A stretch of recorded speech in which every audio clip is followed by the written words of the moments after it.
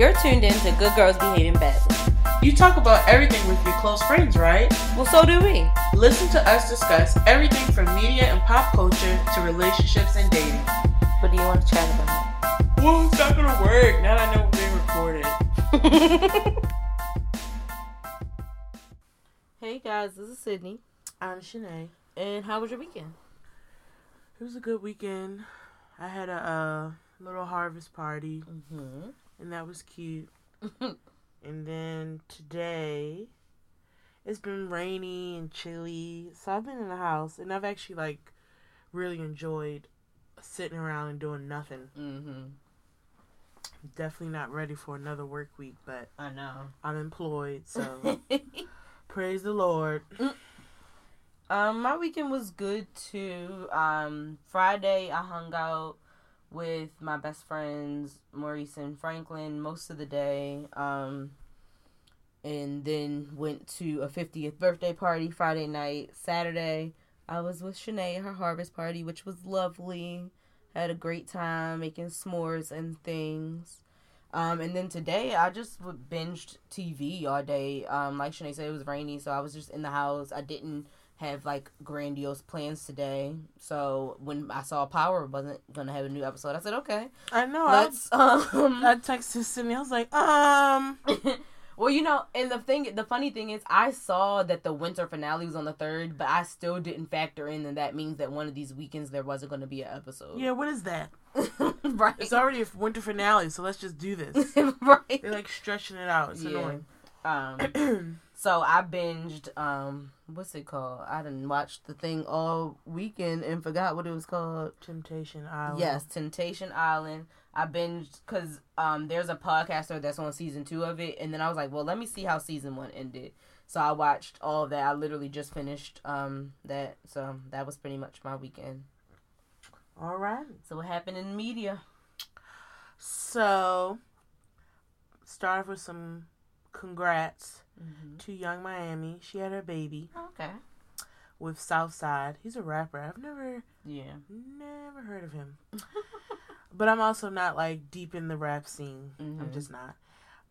Also, I want to say congratulations to Billy Porter because he's going to be the fairy godmother in the Cinderella live action remake. And so in my mind, I feel it. The thought of it makes me chuckle in a good way. I feel like I don't know how they'll make his character or his personality, but you could definitely see him in that type of role of encouraging and getting somebody together. And probably having a little couple smart comments. And he sings, and so, because I swear he on The Masked Singer. I think he in that daggone lion suit, or cat suit, whatever it is.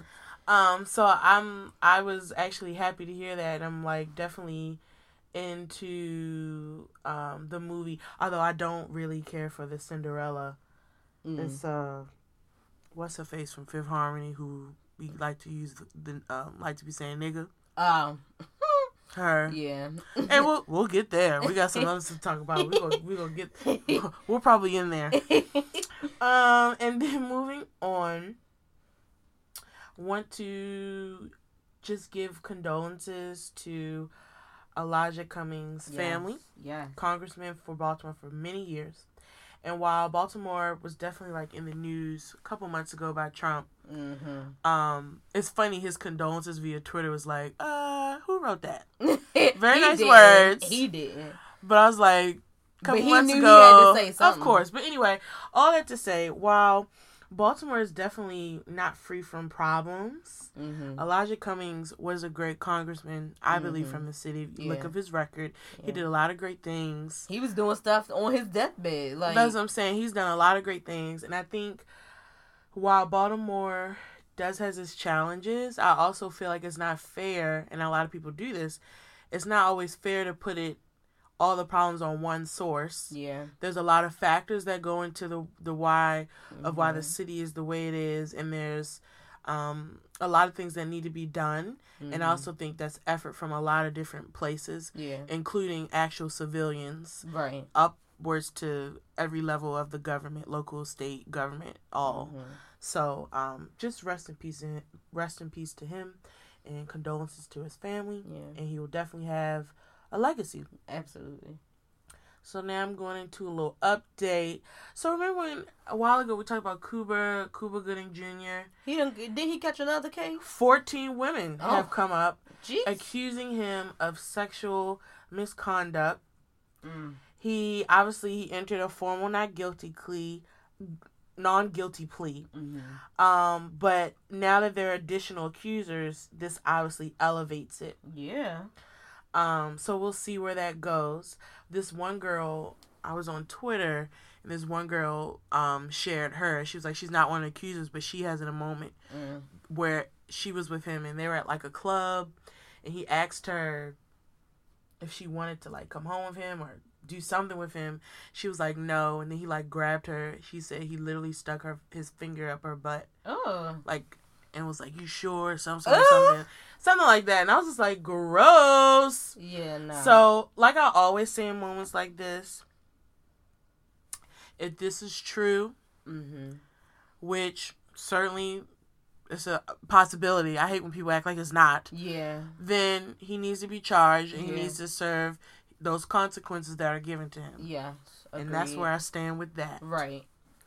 Another update regarding Tatiana Jefferson.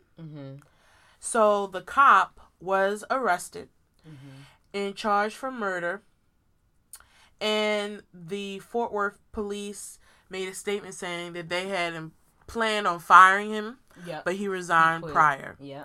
So a lot of people felt about that because it's typically they don't get fired, so it's like very convenient that it's like we were gonna fire him.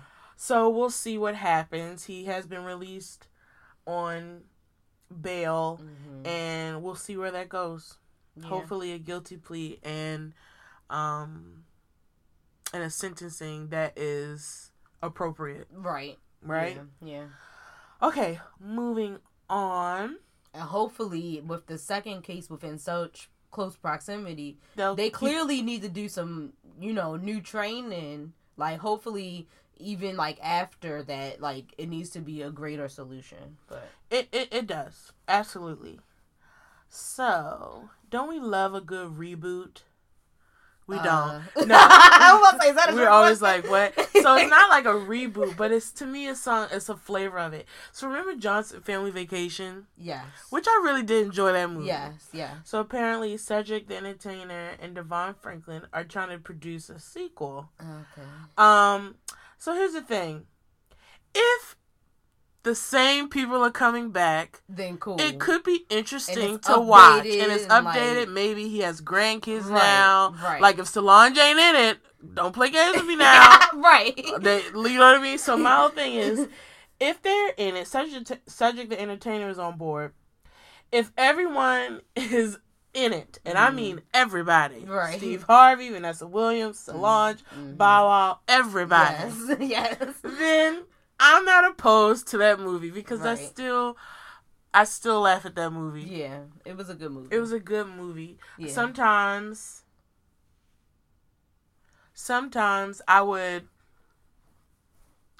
I get against stuff like that because it's like, once again, there's so many other stories. There's so much more like creativity. Right. However, it's like, every now and then, if it makes sense and it's done right, I'm mad at it. Still thought we was getting an ATL 2, but at this point, what's the point? Right. I don't think we're ever getting that. But well, they said they was filming it, so but then it was like stopped, and I'm like, all right, well now it's getting stupid. Like, right. They are aging, granted, aging well, but the point is like at a certain point, but anyway, moving on. For my Taco Bell lovers, I don't eat it. They recalled seasoned ground beef in 21 states after a customer found metal shavings in their meat. It's to the point now where like we need to get back to farming, guys. Facts. Like we gotta just. If you want to eat meat, you got to be having your own cows now. Yes. Have your own chickens. Agreed. We need to start getting into farm life because that's all I've been saying. It is not working. It seems like every couple of days something's on recall, something is going on, outbreak. It is time that we reclaim our own food, and we need to be doing some farms or Right. something. Because I'm Right. just like, I don't eat Taco Bell, but I do have friends who eat it. Mm-hmm. People love it. I've never really been a fan of I Taco have a coworker Bell. that is like such a fan of Taco Bell that like she would go to the Taco Bell hotel. Like they have like a resort. They do, and I Yeah. saw the resort, and it's cute. But I'm like, you really like to like Taco She Bell? loves it. That I don't much. get the hype. Taco Bell just sent me to the bathroom. I could never. It don't Like- send me to the bathroom, but like Taco Bell's like cafeteria tacos. It's not like real tacos. It's like I haven't eaten it in years, and the last time I ate it, it was like a drunken night and had a crunchy taco because like I needed something to eat, and that was the only thing we was around. And like my friend went ham. She was just tearing it up. I was like, I'll just have a taco. Like I don't know, but sorry to my Taco Bell lovers. All right. 2 more stories. One, I want to talk about Meghan Markle. She is, a black royal. Now, the UK press has put her through hell, okay? Right. And I don't really keep up with that stuff. However, I saw this clip and then it made me do more research. She was speaking with someone and the interviewer was talking about just the struggles of being a working mom, being in the press, being newlyweds. And she made a point to say, like, thank you for even asking me that. I'm okay. Most people don't even ask. And in her face and demeanor, you can see that was probably a tough interview and that she's going through a tough time. Yeah. And to all the racist UK press, I wish, it's disgusting. Right. And Harry and Meghan have put out, like, statements. Like, I went through this whole research because I was just like, what is going on over there? You have people calling their baby a monkey. Oh, like, my goodness. this child is 3/4 white. Like, it's crazy how... And even if it wasn't. it's just crazy how racist... Yeah. And it's everywhere. I wonder if they could leave. I know he's a prince or whatever, but could they just pick up and be like, we're not going to... Because at a certain point, it becomes unsafe for their family. So at what point can they be like, I'm out of here? That's a good question. I don't know if because they have a whole child. I don't know if they can leave. Yeah. They have like actual titles. Right. It's very complicated, but I just felt for her. And I also read that they're doing all this stuff on Harry and really Meghan when the whole time Kate and what's his face, he cheating on Kate. Right. And nobody's doing no stories about that. No one is picking up on the fact that he was cheating. Because, that's normal. Like... That's normal. Well, his daddy did it, so right. I mean, you're right. That ain't nothing special. And they were calling Meghan like the new princess, like Diane, and like that wasn't a happy ending, folks. Right. So it's like that is not. If I was Meghan, that's not a comparison I would really want in the fact of they compare it with like press wise. Gotcha. Not really a positive thing. Yeah.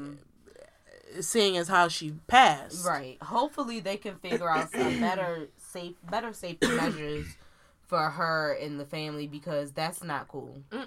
Like, and that video was just heartbreaking watching. Yeah, she legit looked like she was going to break down at any moment. She was definitely choosing her words carefully. She looked like at any moment she would just burst in tears. And it just made me sad. And it's weird how people don't. I always think it's weird when people don't have empathy, like clear empathy. I know people go through their own things and there are sometimes reasons why people don't have it in abundance. Yeah. But I really think the world will be in a much better place if everyone had a healthy dose of empathy and understanding, because that was just sad to watch. Right. All right. I want to get everything out of the way before we got here. Gina Rodriguez received a lot of backlash for singing the N-word. She was singing the Fijis. Her line was, "Niggas give me heebie-jeebies." I can't say I wanted to say the line. And in the video, she was getting her makeup done. The music was playing in the background, and she said that line. Right. Then... obviously, she got backlash. She did a video apology. Very dry. Matter of fact, let me see if I can play it and put it up against our mic. Sorry if I offended anyone by singing along to the Fugees, to a song I love that I grew up on. I love Lauryn Hill. And I really am sorry if I offended you. Hey, what's up? So, her tone was very... If y'all can... I mean, I'm sure everyone has seen the video. Right. It did not look genuine. And people... kept calling her out on that. And then she gave a formal apology, a written one. Because you know her comments and stuff is off. Right. She goes, in Song of Real Life, the words that I spoke should not have been spoken. I grew up loving the Fugees and Lauryn Hill. I thoughtlessly sang along to the lyrics of a favorite song. And even worse, I posted it.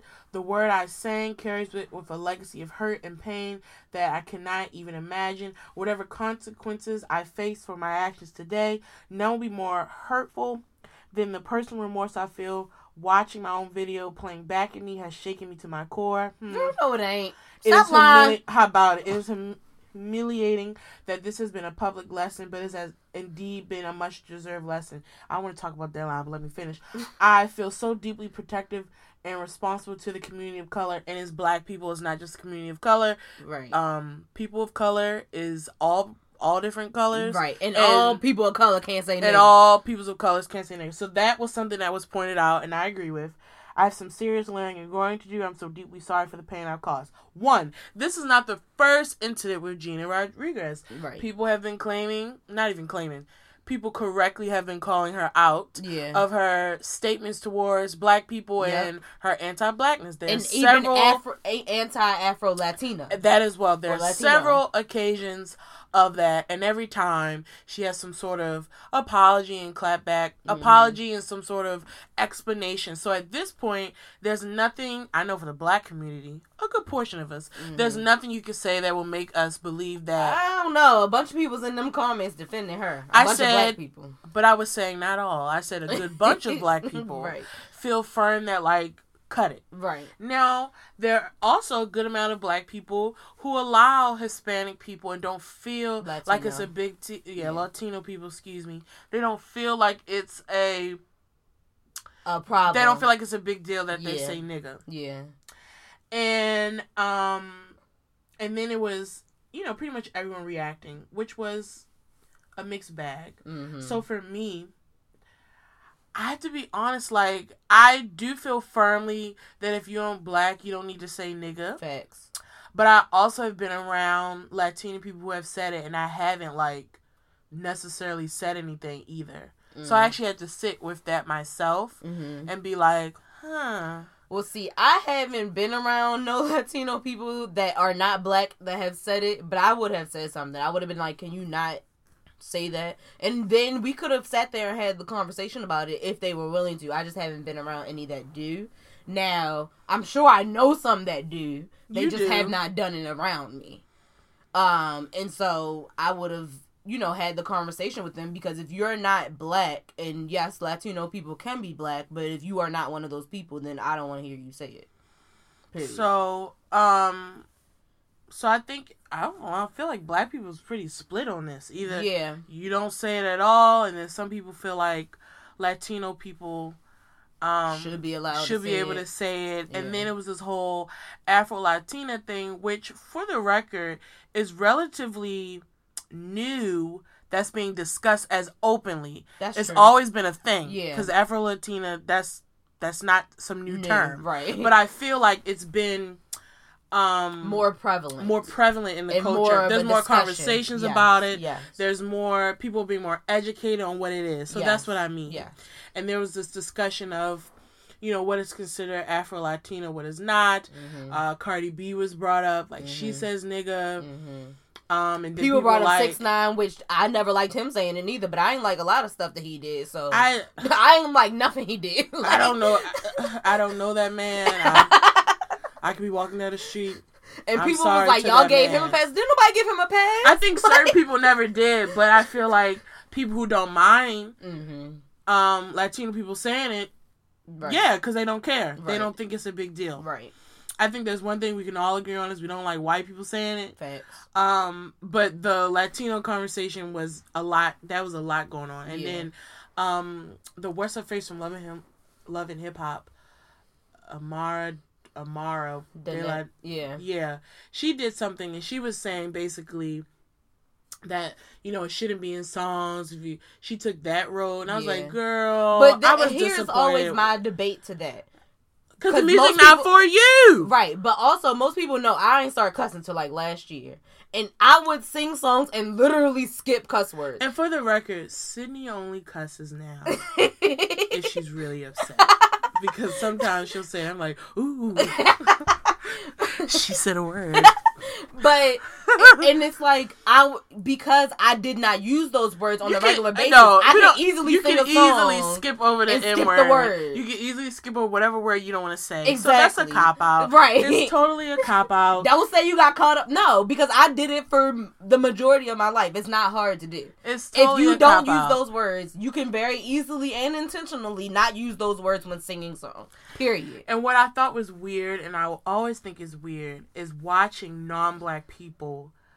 Why y'all want to say it so bad? That, and feel like y'all have a say in the conversation. Right. If there's going to be a discussion, it's going to be with the black community only. Right. On who we allow to say it. Right. As a non-black person, you don't have a say. And that really irks non-black people. Right. When they don't have a say in Black Matters. It really riles them up. I'm like, girl, this don't involve you. Because then, like, the conversation came up with, like, are mixed people allowed to say it? And like, and people like brought up, when we talked about this earlier, like Tia and Tamara. Tia married a black man, even though she's mixed, she married a black man, her children are black presenting. Tamara married a white man, her kids are pretty white presenting. Now, they're cousins, but people would say that one group of kids can say it and the other group of kids can't say it, because of how they present differently. But they also, and not to get deep into this because we not talking about like the one drop rule and like not going down that path, but some people were like talking about how like some of them are like only 1/4 black and then some are 3/4 black, right. And like having that conversation. But my thing is, if we were gonna have that conversation amongst us and like black mixed people and black, cool, we can have that conversation. But if you are not black, no, we not having that conversation. And especially for Gina, she has been very like, I am not Afro-Latina. Very much like so. Very against it. So why you want to say that word, girl? But like, what you? Because she loves Fugees and Lauryn Hill. No. And she loves the music. I don't care how much you love the Fugees. No. Skip that word. Because she didn't even say the rest of the song. She literally said that one line. Niggas give me the heebie-jeebies. And so it's like, girl, no. And she thought she was A-okay. She posted it and everything. And I'm so sorry, y'all. I'm sorry, She thought she was good to go. But especially for her, since she's been so, like, anti Afro-Latina, anti-black, anti all of these things, then girl, no. Why would you think that you could say it? And then people like, oh, it's a New York thing. I don't care about none of that. If you are not black, I don't want to hear you say it. Period. And I guess and I think I challenge myself and others, because I will say the moment when I heard someone say it, it was a while ago. Mm-hmm. I wasn't as, I wasn't repping my set like I do now. So I am going to give myself a pass. I was younger. But definitely now I would say, you don't need to be saying that, or why to use that word. But I also feel like I don't have that many, at this point, I don't have as many Latino people in my life. Yeah. So it doesn't come up. Mm-hmm. It just doesn't come up in the same way when I heard it. Right. Then. Right. But I wonder, which side are you on? You decide. Or y'all let us know how y'all feel. If y'all feel differently than we do, let us know. But, TV wise, Bravo moment, super quick. Okay. So they did one of their friendship trips, right? Mm-hmm. And they do these a lot because there's always this like healing thing. We're trying to heal, but it never works out. Wait, what show is this? Married to Medicine. Okay. It never works out because like they end up fighting on a trip, fight when they get back. Right. So we're still dealing with these same rumors of Mariah's being accused of doing cocaine. Mm-hmm. Mariah accused Quad that she slept with her sister's husband. Mm-hmm. Those are some very heavy accusations on both sides. Mariah's upset because she feel like the entire group of women they just believe Quad. Never even spoke up on her behalf to say, Quad, I don't think that's true. Why did you say that? Right. And that hurt her feelings. Right. And then for Quad, a few of them was like, Quad wouldn't do that. Like, so she's feeling like, why is no one supporting her vocally? Right. So this is what I'll say. The whole thing is this. You, in the past, have said things about people. And but have also come out to say that you didn't mean it or it wasn't true. You was upset. So when it came to the quad thing, I think that's part of the reason why people were like, girl, you lying, because you've lied before. At the same time, for you to go to be so upset, like, why are they so upset at me when you literally do the same behavior, I think is weird. Like, she's literally crying about it, fussing about it, will not let this go. And I'm like, but you've done it several times to several different women throughout the series. Right. And now now it happens to you, and you're like, how could y'all believe this? Da-da-da-da.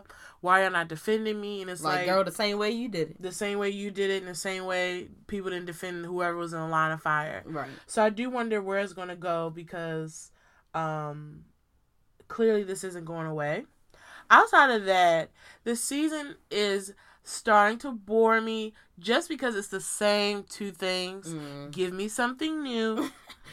At least let's move the story on. You can forgive each other and just stay mad at each other. I just don't want to talk about the cocaine or sleep with the sister's brother's husband. I don't want to talk about it no more.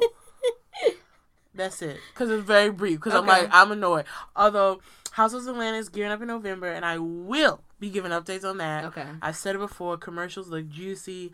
Kenya's back. You know, Nene was on the outs with people. It's gonna be good. Okay. Are you caught up on This Is Us? I am. I don't really have much to say. I thought it was, it's one of those episodes where the storyline moves forward, but there's not nothing that shocked me to be like, oh my God. Do you know what I mean? Agreed. I do feel like Kate is like jealous of Toby and his health journey. Yes. And uses any moment to like attack him on that. Yep. And I was sitting there like, girl, just because you can't keep your hands out the Cheeto jar, don't mean you need to be attacking somebody. And I say that as a fat girl. I felt like, girl, deal with your own emotions. If you're feeling... And at the end, she took a walk, so it looked like she's going to get back on track. With the neighbor. But that wasn't fair that he's deciding to use his energy in that way. Yeah. Because they're both stressed, and he's just using his by working out, and hers is by eating, which, hey, been there, done that. Right. Yeah. So it's not judgment on that. And I just was like, you sitting there getting frustrated. And they were like, but you always want to be at the gym. Like somehow he's not taking care of his responsibilities as a husband and a father. Like he always at the gym. Because you didn't even notice that he was at the gym. You didn't even know he was going to the gym. So like clearly no. Right. You're reaching. Right. Agreed. I don't think there's anything else to catch up on. Like we said, there wasn't an episode of Power. So we'll be back on that next week. So we had a question of the week. It was, would you rather lock eyes with a stranger through the bathroom stall or accidentally walk in on your boss on the toilet? And so Headshock 1906 said, what the F? I'm going to go with accidentally walking in on the boss. Can't be locking eyes with no strangers. Too intimate of a moment. I would think it's better to do a stranger than your boss. That's what I thought too. So we responded and said, don't you think you'd lock eyes with your boss though? And he said, most certainly not, because once you walk in on someone, my natural reaction is to instantly look away. So I still feel like, because he's saying it's too intimate, I'd rather do that with a stranger than someone I got to see again at the staff meeting 2 hours from now. I don't know. Then Local Color Podcast said, lock eyes with a stranger, I may never see them again. Figgity facts. Thumbelina said, walking on my boss. Africa Wilkins said, my boss is a man, so I guess locking eyes with a stranger. We both know what goes down in the stalls. That's funny. And then All Natural More said, a stranger, because I don't have to worry about seeing them again after that. Well, my boss is she left. I miss her. My boss is a woman, so like if I...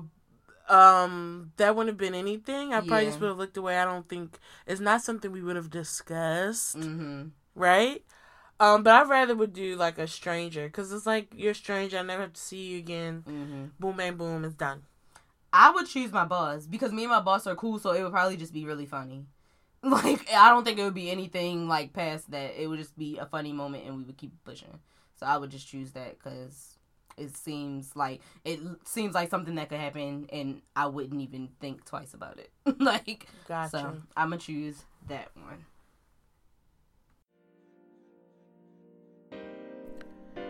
We all love coming home to packages, right? I love coming home to my monthly Revel Wine Club package.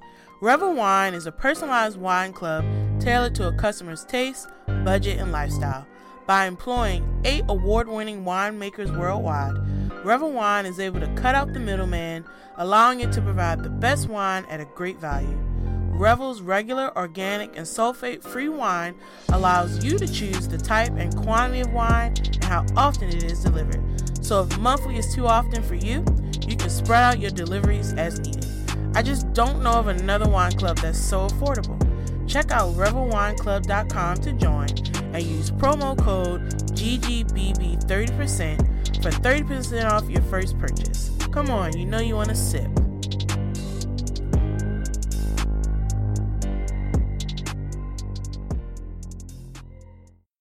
Okay, guys, so for today's episode, we have the lovely Dr. Rachel with us. We're really excited because, one, you guys submitted so many questions. So if you don't know and you're not paying attention to our Instagram when we told you, Dr. Rachel she's a sexologist, she's a doctor. She was on the Emmy Award-winning talk show, The Doctors. She has her own institute. She's an author. She's done speaking engagement. She's done it all. And we're so excited to have her here today. Hi, Dr. Rachel. Hello. Thanks for having me. I'm so excited to be here today. Yes. So we're excited to have you too. So first we just wanted to kind of just know a little bit more about you. How did you know you wanted to be a doctor, especially since you had a family, you had a medical practice, and then you did the sexology. How did it all come to be? How did you know this is what you wanted to do? Wow, that's a great question. Well, you know what? I've always been interested in sex, and I think, going way back to being a little girl and trying to figure out why certain things happen to you or why you like certain things. I can still think back to that very first time where I was on a trip overseas, and I had a little handheld water sprayer because that was really big in European countries at the time. Mm-hmm. And I took that water sprayer and was trying to wash myself up as a little person. And I was like, oh, what is that down there? And so honestly, I think that was the beginning of it. And then, fast forward to college and just being interested in HIV transmission and how that was all sex-based. Mm-hmm. And, at the time, people were dying from HIV, and then fast forward to medical school, not getting any sex ed other than just this is how you make a baby. Right, right. Other than that, so all of that just inspired me to be like, look, we need more information about sex, and I want to be the person to bring it. So that's how it started. I like that. That's a genuine, way to make that your passion and turn that into your life's work. So I really love that. Well, thank you. And that's kind of why I started the Dr. Rachel Institute, too, because I know there are people coming up behind me and with me who want the similar opportunities to be a sexologist and to really help people with sex lives and their relationships. So that's how the Institute started. It's just I had a hard time finding this pathway. There weren't any programs. There weren't any ways to train. So now that I can actually train people and help them launch their careers as sexologists, man, it's like I finally feel like I'm home, Right. Yeah. So for your institute, is this something that someone could do online? Because I know you're based in Cali. So if, we're in Baltimore, if I was interested, this is an institute that's online based, or is there any limitations on it? No, that's a perfect question. The majority of the coursework is online, so you go at your own pace. We have some live components, but those are all scheduled and, based off of office hours where we kind of do a Zoom group camera type of thing where we do some lessons and go over concepts. So the coolest part is that it was designed for the busy professional, people who have other things going on, maybe moms and dads who don't feel like traveling. So in 2020, we're actually going to do some in-person events too, where you can actually go through the program in person. But the majority of it is online, which I think the average student really, really enjoys, because life is tough. You got stuff to do. You're busy. Right. For sure. Yeah. So bringing up like parenthood, because I know you're a mother, how do you find balance? Because you're a mother, you have your institute, you're on the doctors, like you had a late night radio show, you have a very full schedule. How do you find balance, and how do you make sure, just as a woman, you still get your you time, make sure you're spending time and you feel like you're being a good mom? Like, how do you balance it all? Yeah, you know what? I don't think there's such a thing as balance. I'm just kind to myself, right? Yeah. So like for instance, when I really mess up or I'm really not doing something that I think I probably should be, I don't beat myself up about it, And I think that as women, oftentimes we're hard on ourselves and beat ourselves up. I celebrate the small stuff, like the slightest little thing that happens good for me, I kind of celebrate. We're like, oh, this is great. And the stuff that I mess up on, that I F up royally, I just kind of forgive myself and just, encourage myself to do better the next time, meditate on it a little bit, visualize myself doing better the next time, and eventually all of that swirls in together. And then gratitude. I wake up in the morning and I'm just like, let me be really thankful for the stuff that's really working well in my life. And I think that sets the tone for the rest of the week, the rest of the day, and it becomes infectious to the people around you. So maybe make a mix of gratitude, not taking life super seriously, forgiving myself, and then congratulating myself for the littlest things. Oh, you had no chocolate today. Oh, you deserve some chocolate. That type of thing. You know something? I did not have chocolate today, and after we finish, I'm going to have a piece. There you go. I legit barely go a day without chocolate. Like, I can't do it. I like to eat chocolate kind of like an after-dinner mint. That's right, me too. I keep these like dark chocolate almonds, and so like after dinner, I just like have 2 or 3. Right. I mean, I don't think it's doing me as right as I would like to admit that it is, but chocolate just makes me feel so good. It does. Yes. We relate. Yes, and relating to feeling good, I wanted to ask you about another project of yours. You have an upcoming book called Getting Some Brain. Can you tell us a little bit about that? Yes, I'm so excited. So Getting Some Brain is like a book series that really designed to help us get into the brain chemistry behind certain things that happen to us. And the first one is for people who are coupled up and really, you know how it is. You start dating somebody, it's perfect, it's great, you feel good, you want to have sex with them. And then after a little while, it's kind of like, okay, well, let's go see a movie. Let's go eat dinner. And then the sex kind of declines a little bit. The passion declines. You're not as interested in them as you used to be. So the whole idea is, how do you get into a relationship and kind of keep the passion going, keep the sexual chemistry going, keep the excitement going? And it's based off of a good mix between like clinical practice that I've had and just the science behind it all. And I think that if we all understood the science behind what's happening when we're dating and when we're in love and we're out of love and we're dejected and feeling heartbroken, if you understand all that stuff that's happening in our bodies, it makes it easier to cope with it, deal with it, and kind of strategize. Because honestly, sex and relationships, there's a bit of a game to it. And if we can get it right, we'll just be in better situations. So I couldn't agree more. I think myself and all the listeners could benefit from that. Yes. That's good. Yay. Love it. Yes. So totally. So really log on to gettingsomebrain.com. Gettingsomebrain.com is just like it sounds. And, just sign up for alerts so that you can get information about the upcoming release. We're going to do like a book release tour. So I'm excited about that. So I get the chance to get out and meet people and shake some hands and kiss some babies. So I'm really excited about it. Awesome. Yeah. So we're just going to dive right in. So in this next section of just Ask Dr. Rachel. Yes. So once again, thank you guys for submitting your questions. They've been interesting. They're scenarios. I am curious to hear your thoughts. So we're just going to jump right in. Yep. Sydney can start off. Alrighty. So one of the first questions that we got from a listener, in your opinion, what does it mean to become a sex addict? That's a great question. Now, typically the word sex addiction and sex addict has kind of gone out of favor, so we actually call it kind of having compulsions when it comes to sex, which basically means that, because you're feeling a certain way, you act out compulsions or different things that are repetitive behavior based off of a feeling that you have inside. And usually that feeling is depression or anxiety, and it becomes a bit of a cycle. And so when it comes to sex addiction or sexual compulsions, what I always say is that when you start to find yourself in a cycle where you feel like you're headed in that direction, and how you'll know is if the sexual activity or the things that you're doing are interfering with your personal life, they're interfering with your professional life.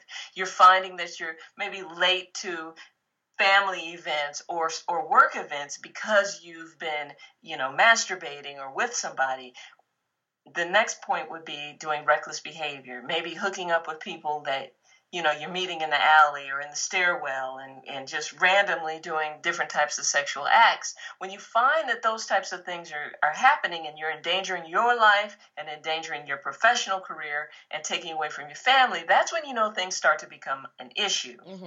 And that's when either you want to reach out for professional help or go through like a 12-step program like Alcoholics Anonymous. They have Sex Addicts Anonymous, believe it or not. But different programs like that where you kind of say, you make a contract with yourself about the behaviors that you're not going to do in order to kind of get yourself reacclimated into life without the addiction part of it.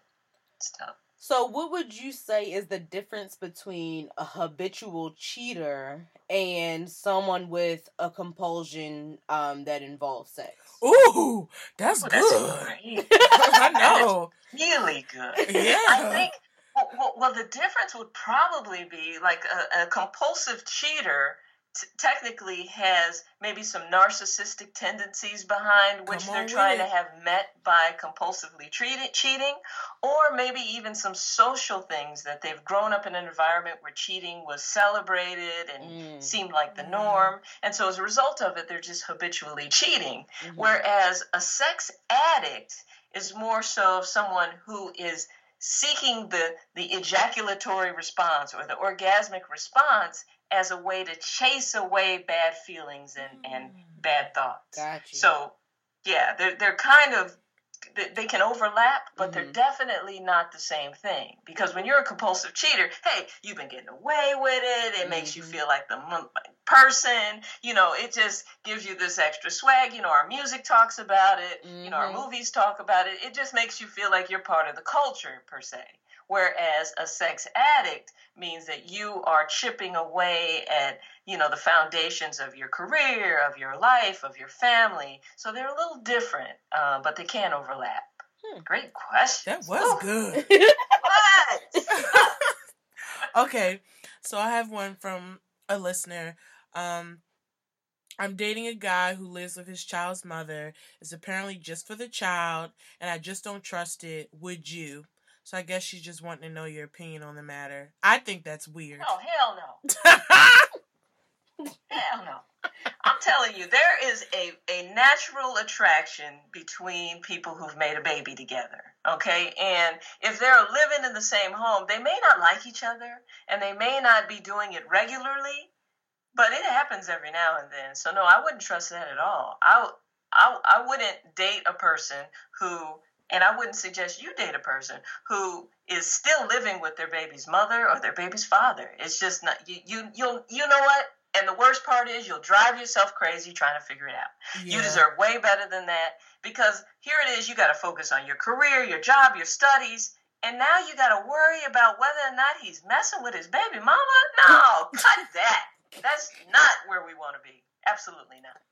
Well, you got our answer. And I agree. Right? Oh, that ain't the move. I hate that for her. Ugh. Yeah. All right, so another listener question was, what are some of the best ways to keep it spicy in the bedroom? Well, you gotta get that book. Right. Yes, you gotta get the book. You gotta get the book, because really, honestly, keeping it spicy in the bedroom is really a mix of teasing a little bit, like what we find is that, notice, like, if you go away with your bae for the weekend, right, and you guys go somewhere nice and you have sex the whole weekend, all over and over and over and over again, what we notice is, and studies show, that when you get back, bae really isn't all that interested in hanging out. They're spending more time alone. You're like, wait, what happened? I gave all that good head. I did all these great things. Missing in action. What in the world? Well, what happens is that every time, particularly a gentleman ejaculates, is that his dopamine levels drop straight down to the ground. And what that means is that dopamine is like fuels our passion, our excitement. We're looking forward to things. And so if there's no dopamine present, they're really not looking forward to anything. So what you're doing by just, running it into the ground and, just having sex over and over and over, ejaculation after that, blah, blah, blah, ultimately what happens is they're just not as interested. And so what you want to do is you want to infuse a little bit of teasing, you want to infuse a little bit of fun and mystery, because mystery, fun, and the unknown is kind of what fuels excitement and passion. So it's not all about sex toys and this and that. It's about doing things differently, switching it up, and not just overdoing it. It's kind of like your favorite restaurant, right? What's your favorite restaurant? I don't even know. I don't know anything with pasta. Okay. Mine is Olive Garden. Oh, okay, not the Olive Garden for me, but breadsticks and salads. Wonderful. Mm-hmm. Now, if we had that every day for 3 months, wouldn't you be sick of damn Olive Garden, right? Sick and so sex is the same thing. This could be your favorite person, sex with the favorite thing. So you don't want to wear it out. You want to stretch it out. You want to tease a little bit. You want to leave them hanging every now and then, because what that does is makes them look forward to it a little more. It's like the build-up. Yes, perfect. Love it. Absolutely. So you kind of want to switch it up, do things differently, and infuse mystery and unknown as opposed to just same old, same old, same old. Yeah. Okay. I like that. I do too. Yeah. Okay. That's good. Go ahead. Next one. What do you define as cheating? Now, keeping that in mind, because I guess it's like what the couple defines, but still. I feel like everyone defines it differently. They want to know your professional opinion. Yeah, I think you guys are right.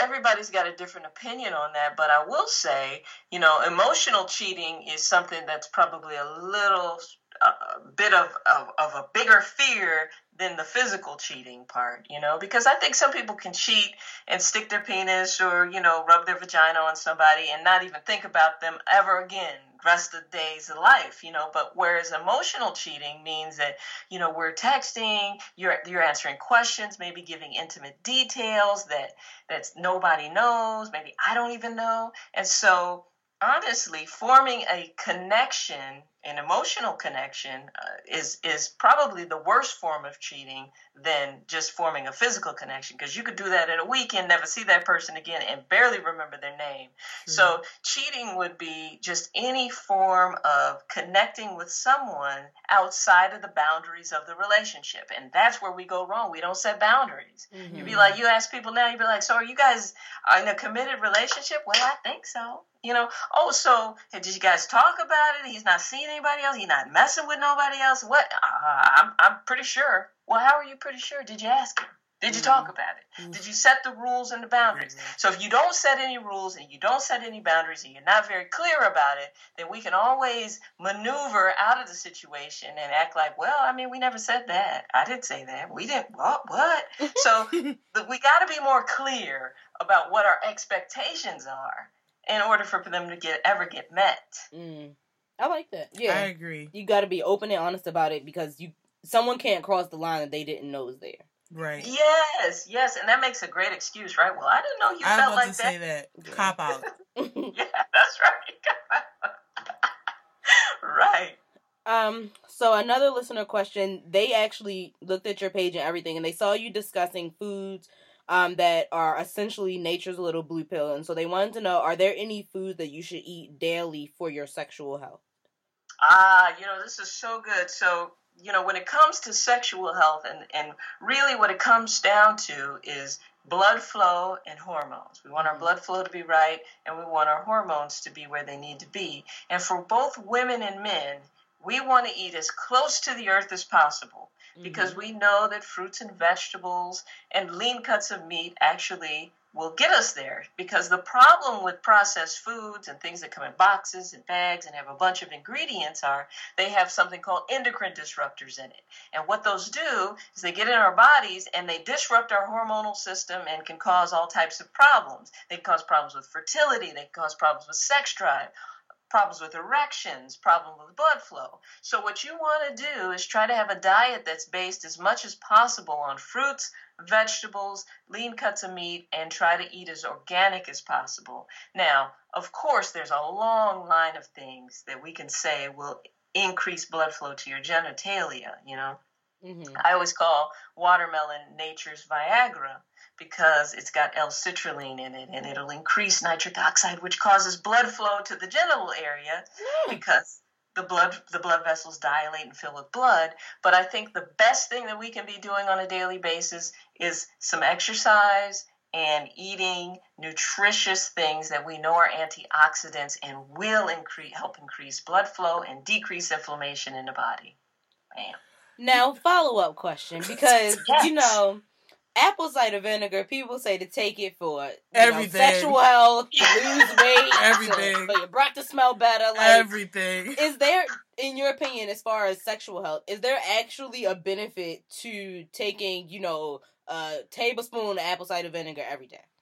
Now that is I'm so glad you asked that, because believe it or not, there actually is. So we can use, the interesting thing about apple cider vinegar, and having been a physician and a sexologist for all these years, I have advocated for apple cider vinegar for everything from gas and reflux on down to vaginal pH balance. So whether you're taking it internally or whether you are putting it in your water to kind of do a soak to help rebalance the vagina and get, things right, apple cider vinegar, it happens to be that one thing that seems like it's got, ways that we can use it in all realms of it. So I think it's a mix of the fact that it is acidic, and I think we tend to think, if you're focused on wellness, you tend to think alkaline is better, but we know particularly for vaginal health, that we need to be more acidic down there, so it's helpful down there. But also, when it comes to feeding the probiotic, the microbiota, and I'm going to use that word, but really all it means is all of this bacteria that makes us up and makes us into healthy beings.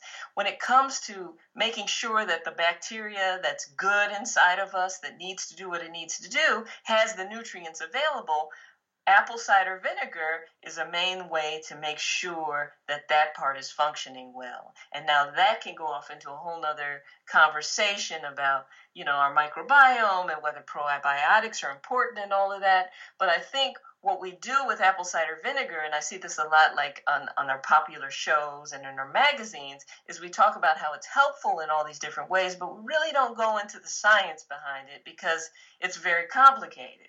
But I would advocate to say that I keep apple cider vinegar, organic apple cider vinegar, Bragg's apple cider vinegar in my cabinet.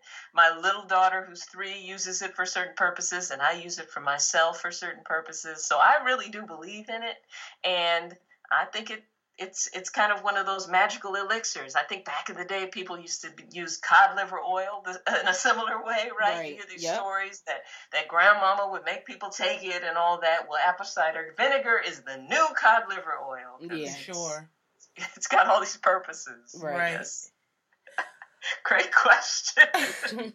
So switching gears, do you ever feel like it's appropriate to lie in a relationship? And I think they mean, I guess, like, they call them like little white lies. Do I look fat in this? Stuff like that. I'm thinking that's what they mean. Well, okay, I'm dying to hear what you guys think on this one. I think it is okay at certain points because, for example, if I want to surprise you for your birthday and you asking too many questions, I'm going to lie. Point blank, period. So I think in certain instances, yeah, You do have to do it. And I think, once you get that surprise party and you're happy, you'll understand. It's okay that you lied. Right. And it's like, in that instance, I'm not lying to harm you. I'm literally just trying to surprise you for your birthday. Like, as long as the white lie is not to, harm you in any way, then I think then it's fine. I love that, and I think you're right. I think you have to lie with strategy in mind. Like, for instance, if we're talking about sex, if you're trying to get your partner to switch up their technique a little bit and trying to teach them a little something, if you don't lie a little bit, then they'll never get their self-esteem up around the issue, right? You have to try something new. And then, you exaggerate it a little bit, and you might lie the next day, a little white lie, and be like, that was fantastic, babe. But it's really designed for the greater cause, the strategy of which to help encourage positive behavior. Mm-hmm. You do it with kids, you do it with your partner. So I think that little white lies are okay if you got the right strategy behind it, just like y'all do. So I agree, totally. So a piggyback, because my next question that we got just about someone being in a relationship, and everything is great, but the sex. What's the strategy of using white lies in regards to, like, sex? Because, like, if they're trying something and it wasn't that great, but you're trying to encourage them to keep trying, like, what's the balance there so that you that is with purpose and that ultimately you're getting to, like, a more satisfying sex life? I love this question because really what it is at this point is you lead with what's working, and then you hit them with what's not. You're like, babe, I love when you kiss me on my neck like that.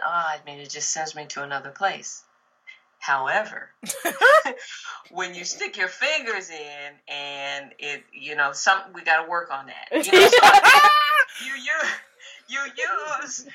use the positive to kind of make them feel like, oh, okay, but then you hit them with the real right after that, because too often we see people who've been in these relationships, you'd be surprised. I've seen couples that have been together for 10 years and they still have been lying about what they like. That sounds sad. Yes. Isn't that terrible? Yeah. Ooh, what a waste. And actually, that's connected to a listener question that I got too, and it was someone that their spouse hasn't desired sex with them in years, and they want to know how to start the conversation of, what is wrong? Like, we're still here, but we not doing nothing. Hire Dr. Rachel, because that seemed like a professional. That seems like a session is needed. Well, you know what? You'd be surprised, and you see it a lot on like Instagram and Facebook. People will be like, my BFF and I, and it'll be a picture of them and their husband or their wife. When people are talking about BFF and my best friends and my partners, really to me that's code for we love each other, but we ain't had sex in a minute, and sex is not that good. So this is a fairly common complaint, and what it's got to start with is an expression of how much it's impacting our lives, because here's the thing. When you complain, man, we haven't had sex in a couple weeks, blah, blah, blah. People hear, he just wants sex or she just wants sex. This is ridiculous. But what they're really saying is, I don't feel connected to you.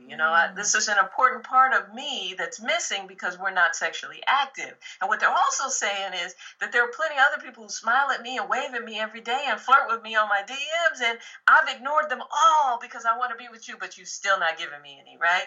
And so once it's very clear that this is a problem, now the couples need to come together to figure out what they can do to solve the problem. Right. Because I think oftentimes one person is like, well, sex isn't that serious to me. And the other one is like, it's pretty serious to me. Right. And so how can we meet in the middle? And honestly, our first Getting Some Brain book is really about that. It's about how do we have these difficult conversations. And, you've got worksheets, because honestly, if you go through a circle, this is important to me, I disagree, I agree, very quickly, then we can see very easily how important this is and whether or not it's impacting the relationship so much that I'm considering leaving or cheating. And I think what ultimately has to be the key is that we don't want our partners to slip out on us. We would prefer for us to find some middle ground here. So what can we do to improve sex to the point where we're both interested? And sometimes it's not even a technique problem. It's just that one person just isn't that sexual and isn't that interested. So figuring out where they are on that continuum and figuring out how to get each person's needs met is at the most important part of it. And then I think the person who's not having sex with the other one, I mean, sex is like the gym. When you've been with someone for about 5 years to 10 years, 15, 20, all that, I mean, like, it becomes like, well, exercising, right? We know we feel good after we exercise. It's wonderful. But do we like going to the gym? Hell no. Right. So it's kind of like sex becomes like that for some people, but you've got to see the benefit in it, right? We know if we go to the gym, we're going to live longer, we're going to feel better, we're going to look better, all these different things. We're going to decrease our risk of having cancer. So sex with your partner becomes part of that, right? We're going to get along better. They're probably going to take the trash out more, do the dishes, clean up around here, dance around, be happier, be less argumentative if I give them some. So what ways can I make it so that I want to give them more? And what ways can I make it so that it's more enjoyable for myself? So I'm willing to do that for them. And so it kind of becomes this process of figuring out what works and what doesn't, and what are my motivators and what's not. Because, hey, let's face it, motivators come in all shapes and sizes. It could be motivated, well, you know, birthday's coming up. I really want these new shoes, so let me give him or her some extra. Motivators can be, well, you know what? I know if I give them some, they'll more likely to clean up tomorrow. So let me do that. You know, so what we have to do is, instead of thinking of it in terms of sex drive, we need to think of it in terms of sexual motivators. What types of things make you feel like having it? You know, is it because some people flirted with you at work and now you're feeling horny? What is it? And so whatever those motivators are, you want to infuse more of those motivators into the relationship so that, bam, now before you know it, you're engaged in sexual activity even more because everybody's getting what they want. It's a negotiation. Right. I have a question because, like, I've made jokes about it. As a younger person, we have sex, you know, we think we want to get married maybe one day, and sometimes we'll think about married couples, how they lose sex, and I think sometimes we're like, how does that happen? And I know from my angle, like, sometimes at work, or sometimes I've been in school, and I've made comments like, they need to just be laid. Like, I know I've made comments like that, like, they probably just need their back cracked. Do you... And I'm saying all that to ask, like, is there sort of like science, statistics around, like, literally, like, sex makes you in a better demeanor? Because, like, statistically, millennials right now don't have that much sex between, like, work, and we're stressed, and we got all this debt that's slowly killing us. Yep. Would we be happy if we're getting laid more? I mean... Oh, yeah. There's so much science behind how sex decreases sex. I mean, how sex decreases stress levels and decreases inflammation in the body. I mean, there's so much science behind the benefits of sex, and when you're coupled up with somebody, it just improves interpersonal communication. So absolutely, and that's what makes me sad about millennials, is the fact that you guys are so free of thought, make such great ideas, and such great purveyors of these ideas, but at the same time, you're not connecting as much. And I think part of it has to do with, you know, your cell phone, you know, because it becomes an extension of you. But I also think that part of it is that you guys are just like, not about the bullshit, not about the nonsense. You know, so the minute bullshit pops up or nonsense pops up, you're just like, well, forget it. I'm on to the next.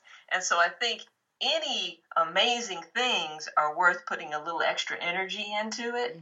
And I think you guys are just like, fuck it, I'll go on to the next. You know, your BS tolerance is much lower than previous generations, and I love that. I feel a little red, just a little bit. So then this is my own personal, so then, like, in your opinion, what's the balance? Because I definitely have a low BS meter, and I get so irritated with men in the age range that I date, and they're so irritating, and, like, my mom will say they'll always be irritating. So it's like, how am I supposed to find my man? Like, they get on my nerves, Dr. Rachel. But I like men, though. I want to be with them. Yes. Well, you know what? You got to train them, honestly, because they don't know. You know, they don't know what annoys you. They don't know what gets you. They don't know what you like. So, I mean, you really kind of have to train them. And this is one thing that you got to make sure that you know, that men, boys, they all want a challenge, right? You've seen them with the video games, right?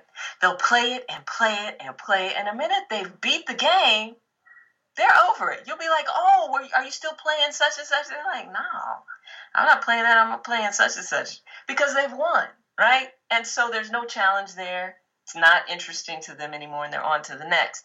And so if you would take some of that stuff from the old school that just sounds ridiculous and infuse it into this millennial, you guys would be winning. The girls would be winning and slaying the game, because we know for a fact that once men conquer something and feel like there's no challenge there, they're really not that interested in it.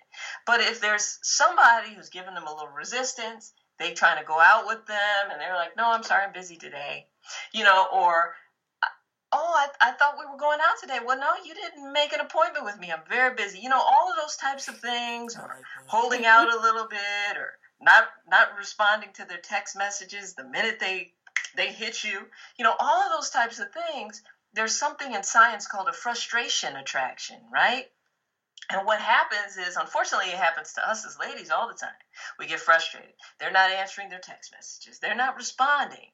And so ultimately what ends up happening is you're like, why are they texting me back? God damn it! So you become almost obsessed with it. You're like, well, wait a minute. I thought we were onto something. He's not even texting back. I haven't heard from him in 6 hours.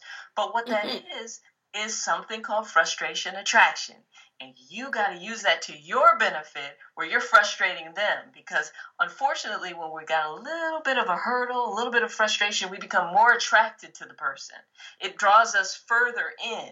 And if you're too easy with all that type of stuff, then there's no frustration there. They're on to the next. It's not very exciting. So you got to challenge them, and you got to push their buttons. It is a game. I'm sorry, it is. It is a game, because what you want to do is put your best foot forward, keep them interested, and ultimately decide within that point whether or not they work for you or not. But if they leave too early and are off to the next too early, then you don't even get the chance to feel that way. So you got to challenge them. You got to put hurdles in their way. You got to not be super easy, because science tells us over and over again that their dopamine levels go up when they're challenged. So you got to challenge them a little bit. And it may feel hard at first, because you're like, well, I mean, if I do this, they might not be that interested. But if you do it, they'll be more interested. I promise. Interesting. That's slightly annoying, though. I can't even lie. Yeah, isn't it? It's annoying, the stuff you got to put out there to kind of make things start to fall in the right place. But honestly, men need to work for something. It's kind of like, if you've ever watched an old movie from like the 20s or so, ladies used to drop their handkerchief and men would come and pick it up, and they would start a dialogue or conversation with it. But men, honestly, there's this part of them that they want to kind of save somebody. They want to be helpful. They want to feel of service. Trash. So put their asses to work. Make them pay the bill. I'll never understand. Well, we go Dutch. I pay my part and he paid. No, forget that. Make him pay. Because if he pays, he feels like he's put some effort forward.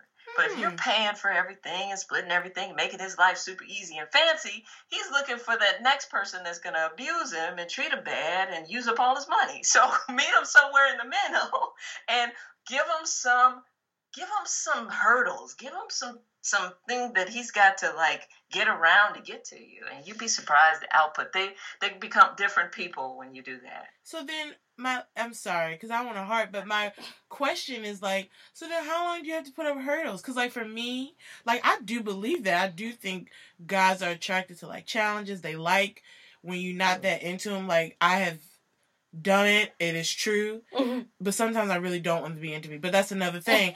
But so once you actually get them there, when can you stop and not have to do stuff like that? You literally just can not have to be conscious of trying to have any type of hurdle or challenge for him. I think for me, that's what feels exhausting, because I feel part of me feel I do agree it is a game, even if you don't want it to be, and even though I feel it shouldn't be, it kind of is. So when do you just okay, we like each other and we can stop doing this foolishness? I guess that's a personal call. Yeah, you know what? I think you got to have that conversation eventually where it's like, you know what? I really like you, and I think you like me. I was like, and I think you shift the game a little bit when you have that dialogue about let's just see each other. And I think that's missing from y'all's relationships. That conversation of like, let's just do this together. Let's just see if we work. Because here's the problem. If you're constantly seeing 2 or 3 other guys on the side and he's constantly seeing 2 or 3 girls on the other side, you guys never get the chance to focus on each other. And so you never feel confident enough to drop the game. You never feel confident enough that it's just the 2 of us trying to make this work. So there needs to be more dialogue around that point where you want the relationship to shift a little bit. And I think, and you do this a lot with the back and forth, right? The back and forth is like, well, you break up with somebody and then 3 months later, 6 months later, they're back because you've always kind of liked them and felt like maybe they were the one. As you go through it again, and then off and on and off and on.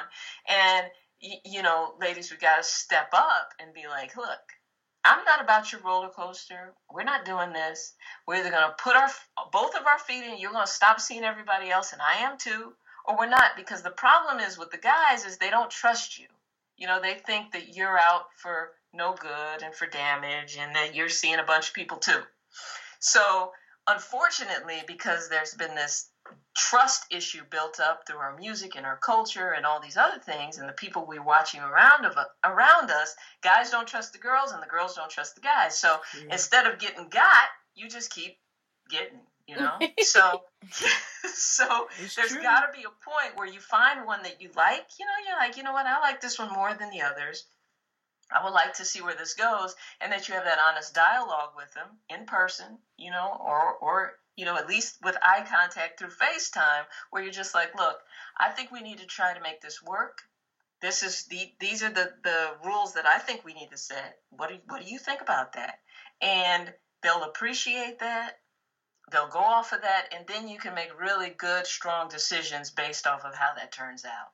So you'll be comfortable leaving him in the dust and not trying again later if they mess that all up. Or you'll be comfortable when he asks you to marry him, being like, oh, okay, well, we made it through all of this. Absolutely. So it really does have to be about being as transparent as you can be and infusing some trust, which I know millennials really have a hard time with, Yeah. And so... Great questions. For our last listener question, we actually had a listener reach out and say that they have been wanting to speak with a sexologist, but they've been kind of afraid. So what are some things that people can expect in their first kind of discovery session, or what can they expect either an individual or a couple from the entire process of, contacting a sexologist? Oh, this is such a good question. Well, the first visit is always going to be kind of intake, your sexual history, what types of things work for you, what types of things haven't, and kind of why you're there. Because what we have to understand about our sexuality is it's so dependent on our past history with sex. It's so dependent on what's going on in our lives on a daily basis. And I tell people all the time that the reason our program is called Clinical Sexuality Coaching is that sex and sexuality has so much to do with how you're feeling, what you're eating, your physical activity level, how you see the universe, whether you're stressed, all those different things. So a part of it is sex, but a part of it is really your lifestyle and the things that surround you. So a really good sexologist gets in tune with your life, whether you're stressed out at work, whether it's your relationship, because all those things can actually impact sexuality. And then a really good sexologist is going to interview as a couple, if it's a couple, and then interview you separately and really try to figure out and be what I call a sexuality detective to figure out what could be at the root of the problem or the issue that they're having. And then it's a matter of constructing a program that with homework and educational things. And the homework are things like, okay, for the next week, you guys don't have sex, but you maybe explore each other's bodies intimately. You know, the homework can range from a variety of things. Sometimes the homework is, you know, I want you guys for the next 2 weeks to find new ways to go out and do date night, because people get stuck in routines and it ruins things. So they put together a program that's designed for both of you to do the homework, do some education, and kind of come back and debrief. And the best thing about a good sexologist is that they become kind of like a go-between through your religion, between like your religion that's caused all these foundations that makes you think that what you feel and what you think is bad, you know, maybe like a middle person between how the different parts of the relationship aren't getting along and maybe can't communicate to each other the proper way.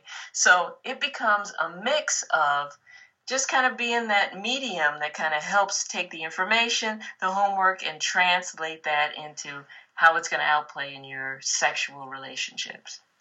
I mean, hell, sometimes parents hire sexologists to kind of help them through the coming out process of their kids. So it really kind of depends on what the issue is and how they take you through it. Yeah. So just to follow up on that, how do you know that the sexologist that you've reached out to is kind of the real deal? I mean, of course, I would imagine they would look for someone that has gone to your institute, but are there other markers to ensure that, like, they're going to someone that will give them due diligence?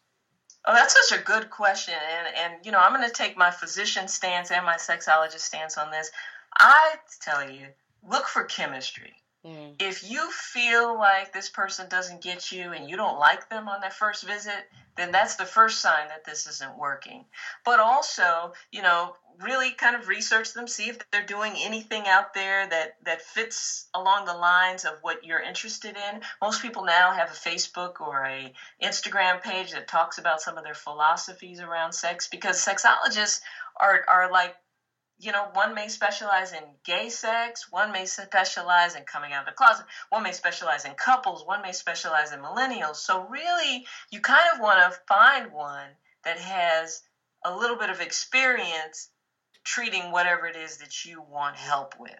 So I would even say, before you commit to anything, send them a message, type up a message and ask, hey, do you have any experience with blah, blah, blah, and see how their response feels. Because honestly, there's so many different types of sexologists out there. Some people will just call themselves a sex therapist and may not be, because it's kind of an unregulated field.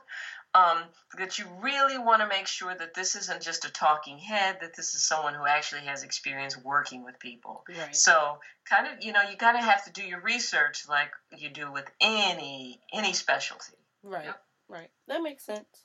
Good question. Thank you, and thank you so much for all the answers. Like, this was great. Yeah, it was great information, and I hope our listeners that submitted all their questions, you know, find all of the answers helpful. And there's so much more that you even provide on your Instagram. So can you let our listeners know where they can find you? Sure. If you want to follow me on Instagram, it's Dr. Rachel. You just got to spell Rachel right, DrRachael. I've got a great YouTube channel that we do a lot of different discussions about sex and relationships. It's the same, DrRachael, you know, after you do YouTube /. So, you know, if your listeners have any more questions, send it to me and I can record them for you, and I can just send them over to you guys. So awesome. I have enjoyed you guys royally, man. This was great. Thank you so much, Dr. Rachel. We'll definitely have to figure out how to do this again sometime. Yes.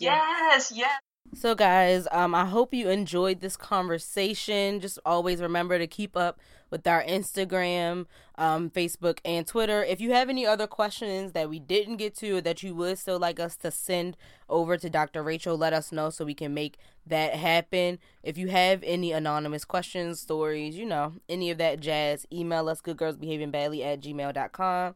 And as always, this is Good Girls Behaving Badly, bringing you the good, the bad of every week.